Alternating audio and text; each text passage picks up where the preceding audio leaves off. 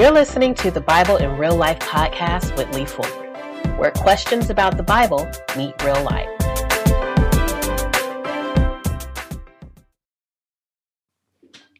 Hello. This is Lee Fuller. You're listening to Bible in Real Life podcast. So today we're going to do something special for you. So I'm feeling a little under the weather, but I want to make sure that there was definitely a podcast put up and available for listening to this week. So what I'm going to do is I'm going to play a throwback. I'm going to play a message that I delivered from Acts chapter 3, the message in the miracle, right? So feel free to listen to the sermon, listen to the presentation, enjoy the presentation, and I will be back with you next week when I'm feeling a little better, all right? So this is Lee Fuller, Bible in Real Life. If you haven't liked or subscribed, make sure you subscribe to the podcast because you don't want to miss an episode that we put out every week. And today we're going to go into the archives and listen to a message that I preached a couple months ago,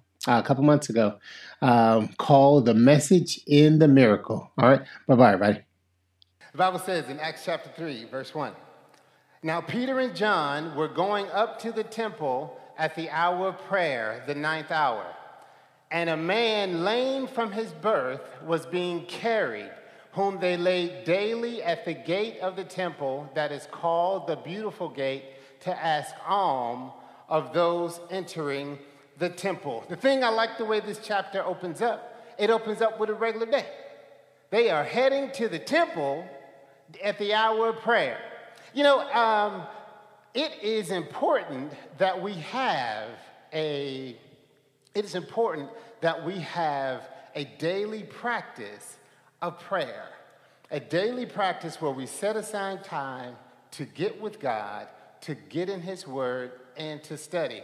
We see here they are headed to the temple. When we look in Acts chapter 2, we see that the Holy Spirit came in the 9th hour, or the 3rd hour, which was 9 o'clock in the morning, which was another hour of prayer. So they were praying in their house at the hour of prayer. The Holy Ghost showed up. They came to the temple at the hour of prayer, and we're going to see miracles. It is important that we are in position, number one. Number two, it is essential that when we do show up for prayer, when we are reading our Bibles, when we are studying, there is an expectation that God is going to meet us in the house. Is there an expectation that God is going to meet us in the house tonight?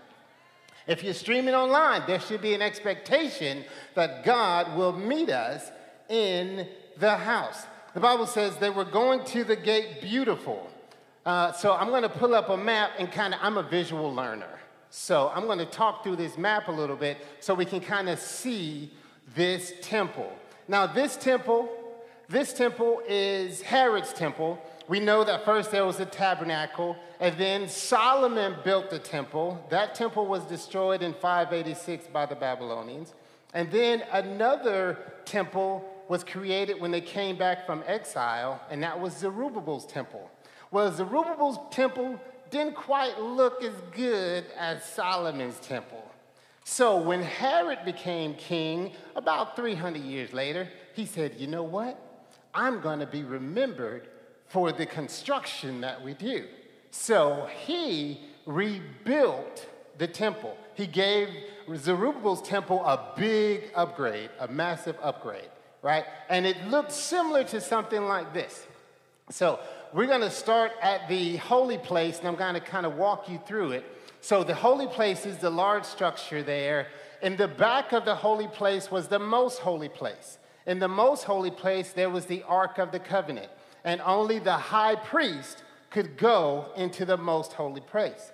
In front, and then there was a veil. In front of the veil was the holy place. The priest was allowed to go into the holy place. So the high priest can go into most holy place once a year. The priest is able to go into the holy place. That's where, about the lampstand and the showbread, etc. And then outside that door, that first court there, was the Israelites' court or the men's court. So only a male could go into that first court, okay? Then you have, let's go back. Thank you. So the first one is, so when you come out of the temple, that first court is the male court. That's the Israelites' court. So only if you were an Israelite could you go into the first court. Then you see that there is the gate of Nicar and then the women's courtyard. So women could only go into the women's courtyard. So we see that as the further away you get, there are barriers from the presence of God. There were places where you had to stop. So the high priest could go all the way. Then the priest could only go a certain step. The men can only go a certain place. Then the women's court could only, so the farthest you could go were the women's court. And then at the very tip there, you see the Gate Beautiful. The Gate Beautiful is where the lame man was. The Gate Beautiful is essentially where many scholars believe that's the furthest a lame person could go. So we see these different gates that are barriers. So why is the gospel, this message of the gospel, so important?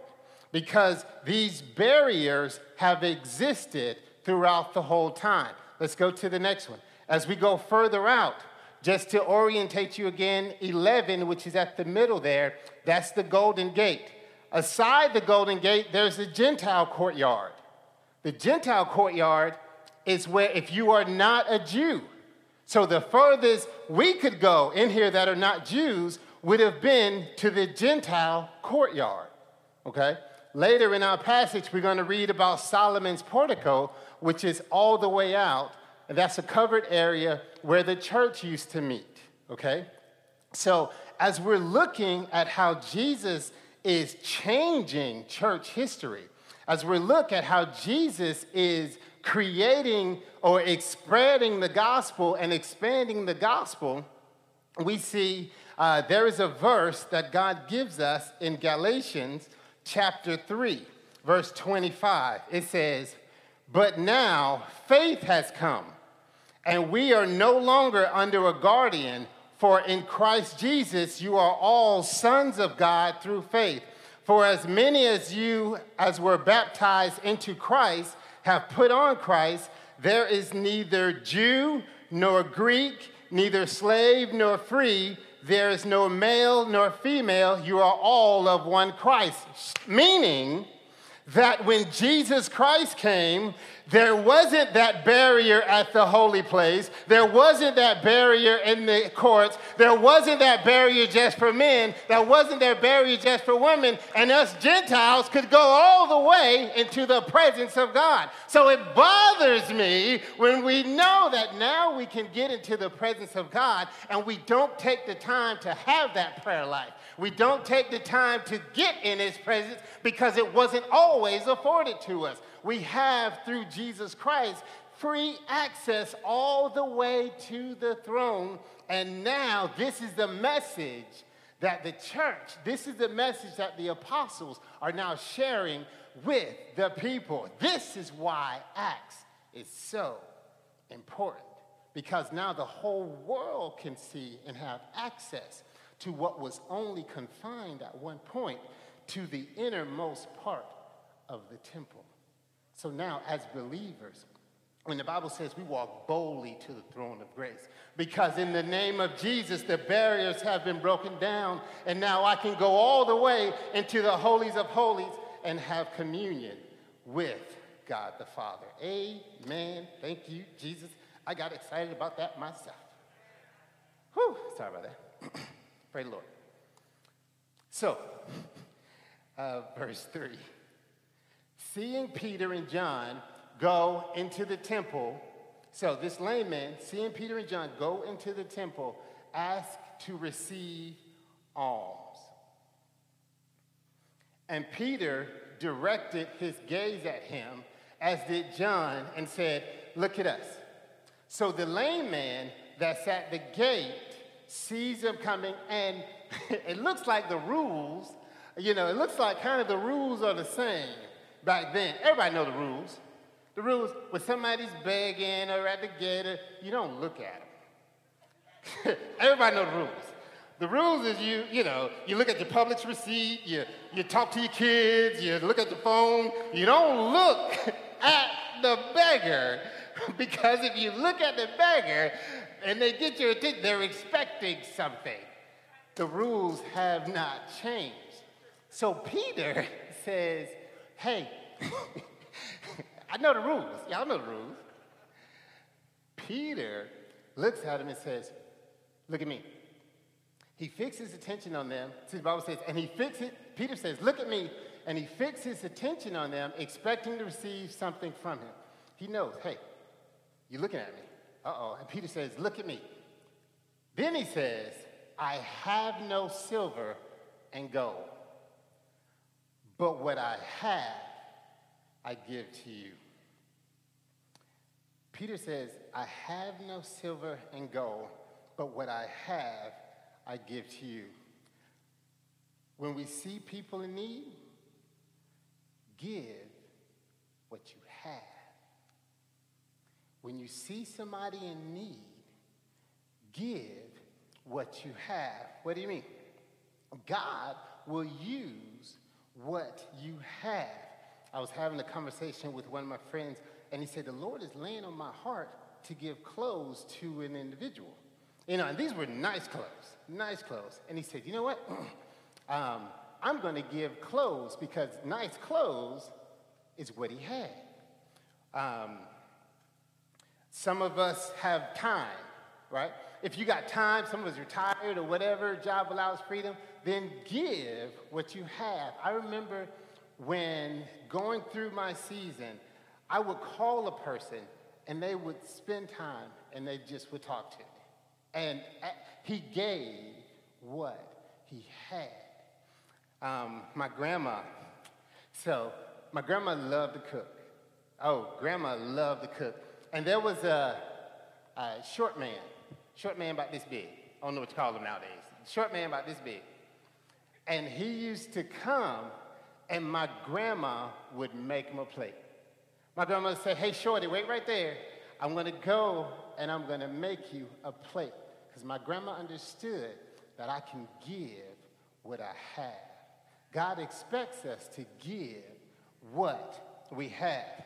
So Peter says, now, if you have money, give what you have.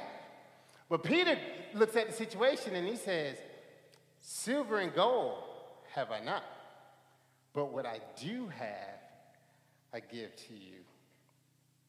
Each of us has Jesus. The thing you could always give, you can give Jesus. He has given him, Peter said, I'm going to give you access to the power, because Peter now has the Holy Spirit. Peter says, in the name of Jesus Christ of Nazareth, rise up and walk. I've heard this message preached all different type of ways. And what I want to do is, I want to compare Peter to Jesus. In John chapter 5, verses 7 through 9, Jesus had an encounter with a lame man. The Bible says, the sick man answered him, sir, I have no one to put me into the pool when the water is stirred up, and while I'm going, another steps down before me.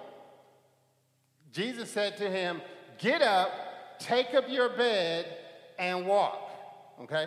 So when Jesus encountered the lame man, Jesus said, take up your bed and walk. Peter encounters a lame man. He says, in the name of Jesus of Nazareth, take up your bed and walk. It's the same power.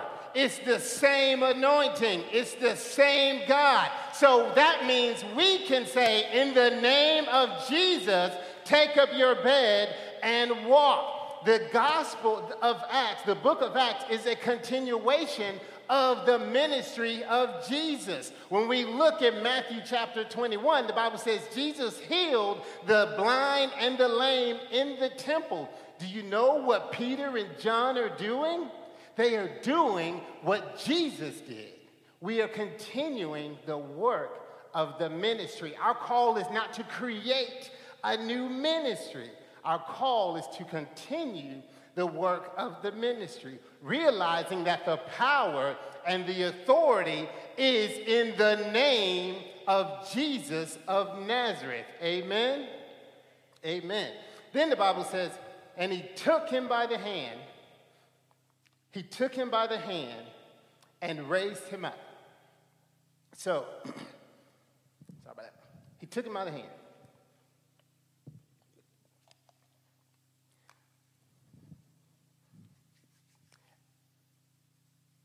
So let's go to Acts chapter, back to Acts. So we're in Acts chapter 7, Acts chapter 3, verse 7. He says, and he took him by the hand and raised him up, and the Bible says, immediately his feet and his ankles were made strong. I like this because in the name of Jesus, in the name of Jesus, rise up and walk. And then he grabs his hand and picks him up. Wait a minute. Now, it's one thing to say it. It's another thing to grab a cripple and pick him up in front of everybody, right? So what we have here is we have faith and works. It's one thing to say, be healed. It's another thing to snatch a person up and they start walking. But here is what happened. Peter understood that the power of the name of Jesus is a mighty power. So he puts faith in action. Show me your action and I can see your faith. Sometimes we say it, but we don't do it. I love it. He preached and then he pulled. Come on, somebody. I might have to write that in there. He preached and then he pulled him up. So he prayed, he grabbed. Now this is an interesting miracle. One thing I like about this miracle. The man wasn't asking for healing, he was asking for money. He wasn't asking for healing, he was asking for money. The Bible says sometimes we don't know what we should pray for as we ought, but the Spirit maketh intercession for us with groanings that cannot be uttered. So we see that God prompted Peter, and through the Holy Spirit, to not address his request, but to address his need. God hears our request, but many times he'll answer our need. We think it's a financial issue. It may be an integrity issue. It may be a character issue. It may be something inside that God is working through us and says, yeah, you think you need a check, but you need a heart transplant. The Bible says that he asked for money. Peter didn't give him money. He changed his whole situation and made him whole. What we've got to realize is that God sees your situation and will give us not just what we want, he gives his children what we need. And we got to thank him for giving us what we need. The other thing I like, amen. The other thing I like is this man wasn't like the woman at the issue of blood, right? This one was asking for healing. So this man's faith wasn't even for healing. Where I'm going is sometimes the faith for the situation isn't in that person. The faith for the situation is in you. He was asking for money. Peter saw a bigger need, and the faith of Peter's the one said, be healed. So parents, keep praying for that child. Husbands, keep praying for that wife. Wife, keep praying for that husband, because sometimes it's not that faith, it is your faith that God is looking at, and he can do it. He's not praying for healing. And God says, I see Peter's faith, because Peter said, get up. Amen. Amen. So keep praying. Keep praying. Keep praying. Hallelujah. And Peter's faith, the man went from lame to leaping. See, God changed his situation. And everybody knows the correct response when God changes your situation. The correct response is praising the Lord. The correct response is giving God the glory and praising the Lord. The Bible says this lame man, in one verse, now he's walking, leaping, and praising. That is the response for how. And then the Bible says, then he didn't go home. He didn't go home to see his friends. He didn't go home and say, look what happened to me. He went in the temple. I couldn't go in the temple before, and now that I'm healed, the first place I want to go is to give God glory, to get in the temple and glorify God, because that is the correct response to being touched by the name of Jesus. Amen. Thank you, Jesus. I want to bring out another point about this gate. This is a common entrance. This is one of the 10 entrances to the temple. We know that Jesus went to the temple before. Outside this eastern gate is the Mount of Olives and different places. So we see from Scripture that Jesus has gone through this gate before. And it could be likely, because the Bible says they brought him there every day. It's likely that Jesus passed him before. The reason I bring this up is because some of us have been praying for something for a while. It's like, Lord, I know you could do it. Lord, I've seen you heal other lame people. I've seen you help other marriages. I've seen you bring back other people's children. And I've been praying for my children for a long time. But what I want to tell you is, every miracle has a time, a person, and a purpose. So Jesus passed by that beggar. Jesus passed by that cripple because the appointed time wasn't for Jesus to do it. The appointed time was for Peter and John to do it. Meaning, as God is continuing his ministry on earth, there are some things that won't get healed by Pastor Jomo. There are some things that won't get healed by somebody that speaks on this stage. There are some things God is waiting for you, because God has appointed you to be that point of contact, you to be that person. And it's the same name of Jesus of Nazareth that gives us the power. So when God did it, we see here's the purpose. Because Jesus had done things and raised them because there was a purpose. In this particular purpose, we start to see the purpose for John doing it, Peter doing it. Verse 8, and he leaped up and he stood and walked and entered the temple with them, walking and leaping and praising God. And all the people saw him walking and praising God and recognized him as the one who sat at the beautiful gate of the temple asking for alms. They was like, is that Larry? Is that lame Larry? Yeah, that lame Larry. Everybody know Larry? So they saw Larry.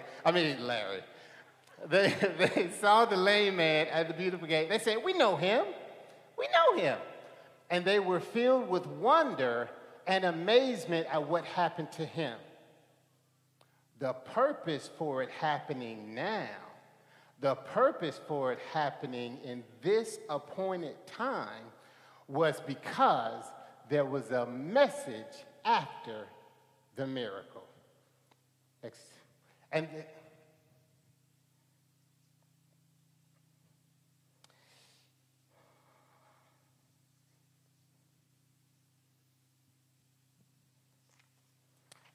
okay.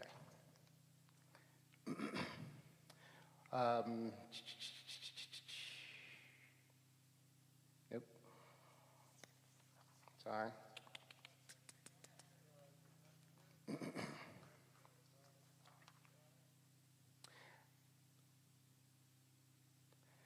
Verse 11. Wait, no.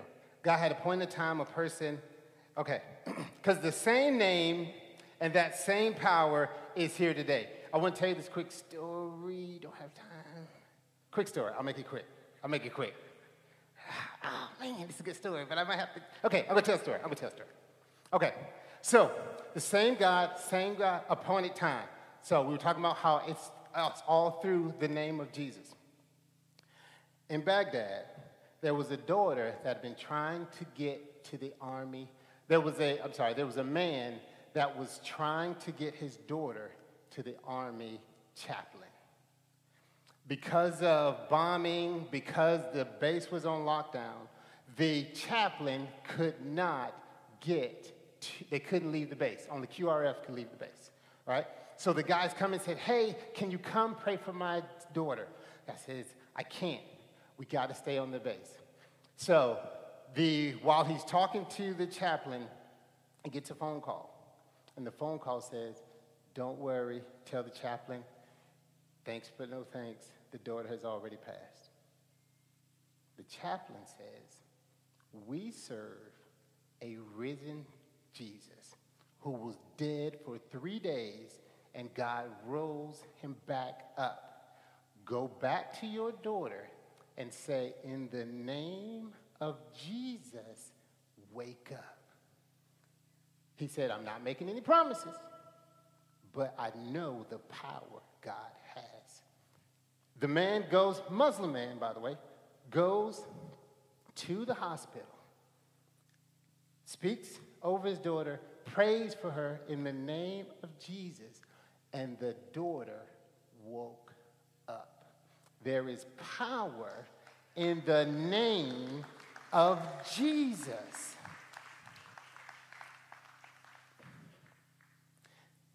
When they saw the man, they were filled with wonder and amazement. Verse 11. When he clung to Peter, all the people were utterly astounded. They ran together to them at the portico called Solomon's. When Peter saw it, he addressed the men of Israel. Why do you wonder at this? Or why do you stare at this as though it was our own power or own piety we have made this work? So it was not Peter saying, hey, why are you looking at us? It wasn't our own power or our own godliness. And I think a lot of times what stops us is we feel like we're not good enough. We feel like the weight of the healing is on us. But Peter said, don't stare at us. We're doing what we saw Jesus doing, and we're doing it in the name of Jesus. And then when Peter saw it, he addressed the people, men of Israel, why do you wonder at this, and why do you stare at us? So this miracle was for this conversation. And Peter has the conversation. The conversation starts, verse 12. And when Peter saw it, he addressed the people, men of Israel, why do you wonder at this? Why do you stare at us as though our power or piety we have made him walk? Verse 13. The God of Abraham, the God of Isaac, and the God of Jacob, the God of our fathers, glorified his servant Jesus, whom you delivered over and denied in the presence of Pilate when he had decided to release him. But you denied the holy and righteous one and asked for a murderer to be granted to you. and you killed the author of life, whom God raised from the dead. To this we are witnesses. And the name, by faith in his name, has made this man strong, whom you see and know. And the faith that is through Jesus has given this man his perfect health in the presence of you all. So the man is healed, his praising attracts an audience, and now the message behind the miracle is this miracle was done by Jesus. And what Peter does is, remember, he's in the temple talking to the Jews. And he says, the God of Abraham, Isaac, and Jacob, so make sure he knows the audience he's talking to. He's saying the covenant God sent Jesus, and it was the suffering Jesus. Then he says, and Pilate was going to let him go. So Peter doesn't pull any punches. Pilate was going to let him go, and you convinced him to kill him, right? You convinced him to do it because he wanted him to feel, listen, the Messiah that we had been praying for, the Messiah that we'd been asking God for had come, and you killed him. And he says, I love this text. It says, and you killed the author of life. It says, but the Lord raised him from the dead. Because you can't kill the author of life. Regardless, you can't kill the message of the author of life. You can't kill the body of the author of life. You can't kill the power of the author of life, because the Bible says he is exalted and given him a name above every name, that at the name of Jesus every knee shall bow and every tongue shall confess that he is God. So though they tried to kill the author, now in his name things are still happening. So it didn't work. And now, verse 17, and now, brothers, I know that you acted in ignorance, and as did also your rulers. But God had foretold by the mouth of all the prophets that his Christ would suffer. He thus fulfilled. So let me break this down a little bit. They were expecting a different type of king, a different type of Messiah. They were expecting a king to come and destroy the Romans, right? Come in the blaze of glory and trample the enemies in the blood and, trample the enemy. That's what they were expecting. However, he says, have you not been reading the scriptures? He says, the prophets warned you about this. Isaiah 53, 3 through 6 says, and he was despised and rejected by man, a man of sorrow and acquainted with grief. And as one from whom men hid their faces, he was not despised, and we esteemed him not. Surely he has borne our griefs and carried our sorrows, yet we esteemed him stricken, smitten of God, and afflicted. But he was pierced for our transgressions. He was crushed for our iniquities. Upon him was the chastisement that brought us peace, and with his wounds we are healed. All we like sheep have gone astray. We've turned everyone to his own way, and the Lord had laid on him the iniquity of us all. So he's like, Jews, you know this verse. So when Jesus came as the suffering servant, how did you not recognize that this was the Messiah? Peter was like, you killed him. You should have knew better. The prophet said that the suffering Messiah would come. So Peter gives him the answer. He says in verse 19, repent. The only response for you Jews was to repent and turn back, that your sins may be blotted out, that the times of refreshing may come from the presence of the Lord, and that he may send the Christ appointed to you, Jesus, whom heaven must receive until the time for restoring all things about which God spoke by the mouth of his holy prophets long ago. Peter says, here is the response to conviction. The response to conviction is to repent. That word repent is metanoeo. Here's what it means. So meta is a preposition, right? After, against. And nuo means to think. So to repent, the word literally means to think again after.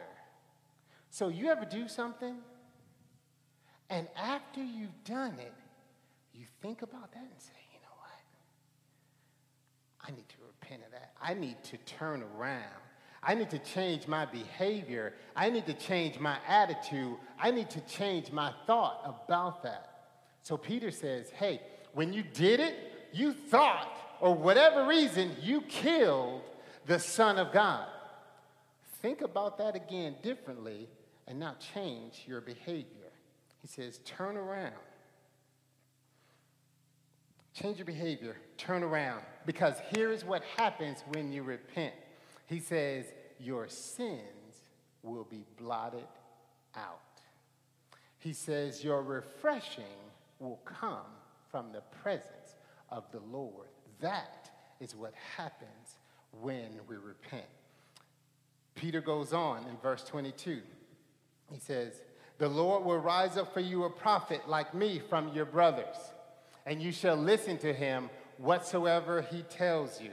So the Jews, again, he's talking to the Jews. He's letting them know that in Deuteronomy chapter 15, Deuteronomy chapter 18, Jesus says, or Paul, in Deuteronomy, the Torah, so God said, in Deuteronomy chapter 18, God said, just as you desire for the Lord your God of Horeb at the day of the assembly, when he said, let me not hear the voice of God. So what ended up happening? They said, we want to hear God speak.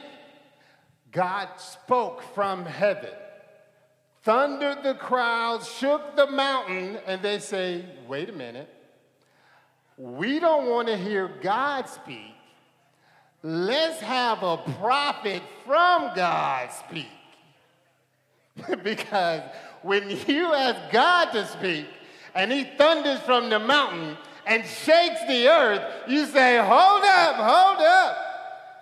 Let's have a prophet from one of our brethren speak. And Peter says, he teaches us that, he says, Moses said that there would be a prophet from among the brethren that would speak. Jesus was that prophet. So he's breaking it down, saying, hey, Jews, listen, you crucified the Savior.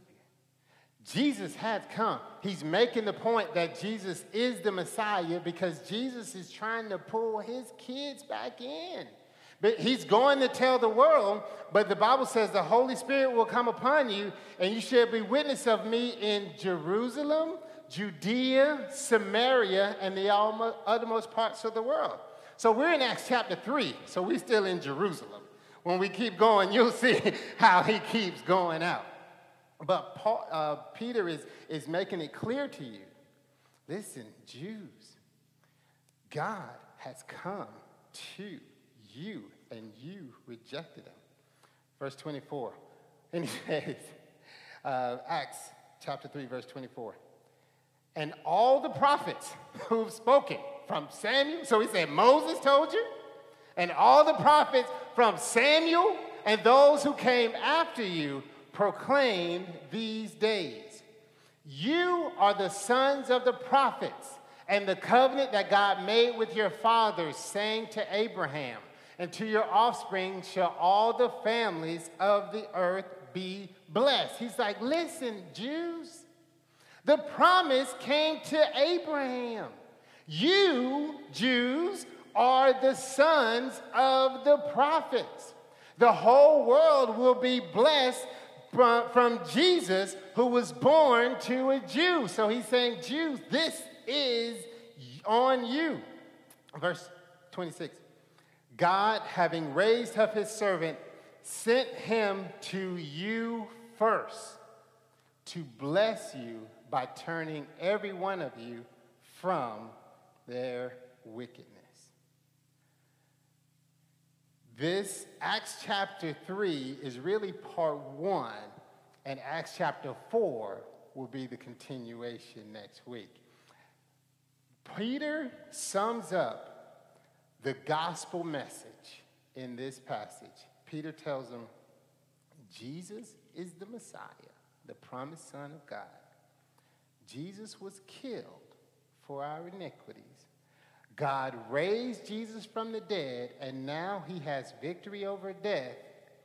And repent to have your sins blotted out.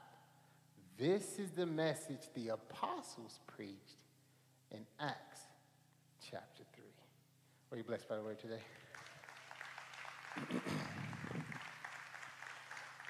As I was studying the passage, I loved the miracle at the beginning. But then when I looked, I said, you know what? It's the message behind the miracle that the world needs to hear today. That we have a risen Savior that has all authority, all power, and he can blot out our sins. If you have not accepted Jesus Christ as the Messiah, if you haven't acknowledged his death on the cross and that he was raised from the dead for our sins, then today is your opportunity. The Bible says in Romans 3:23, for all have sinned and come short of the glory of God. The Bible also says that whosoever calls upon the name of the Lord shall be saved. Let us not make the same mistake the Jews did in rejecting Jesus. For Jesus is the only name and is the power of God unto salvation. Hey, this is Lee. So hopefully you enjoyed the message today, and hopefully you saw the message behind the miracles. God is doing something, and many times he uses miracles to get the attention and also to emphasize the fact that he is in fact God. So in real life, we can expect to see miracles, and we can also know that the message behind the miracle is identifying that Jesus is Lord and God over the whole world. So thank you for tuning in. Excuse me. Thank you for tuning in to this week's episode, and I look forward to seeing you next week. Make sure you subscribe to the podcast, the Bible in Real Life podcast. Make sure you're following us on Facebook, Instagram, TikTok, as we're going through some of the daily Bible insights, daily reflections on Scripture, and just make sure you stay connected and get into the Bible each and every day, because the Bible has direct application to real life. And again, this is Lee Fuller, aka the Bible in Real Life podcast, and I will talk to you next time. All right, bye-bye, buddy.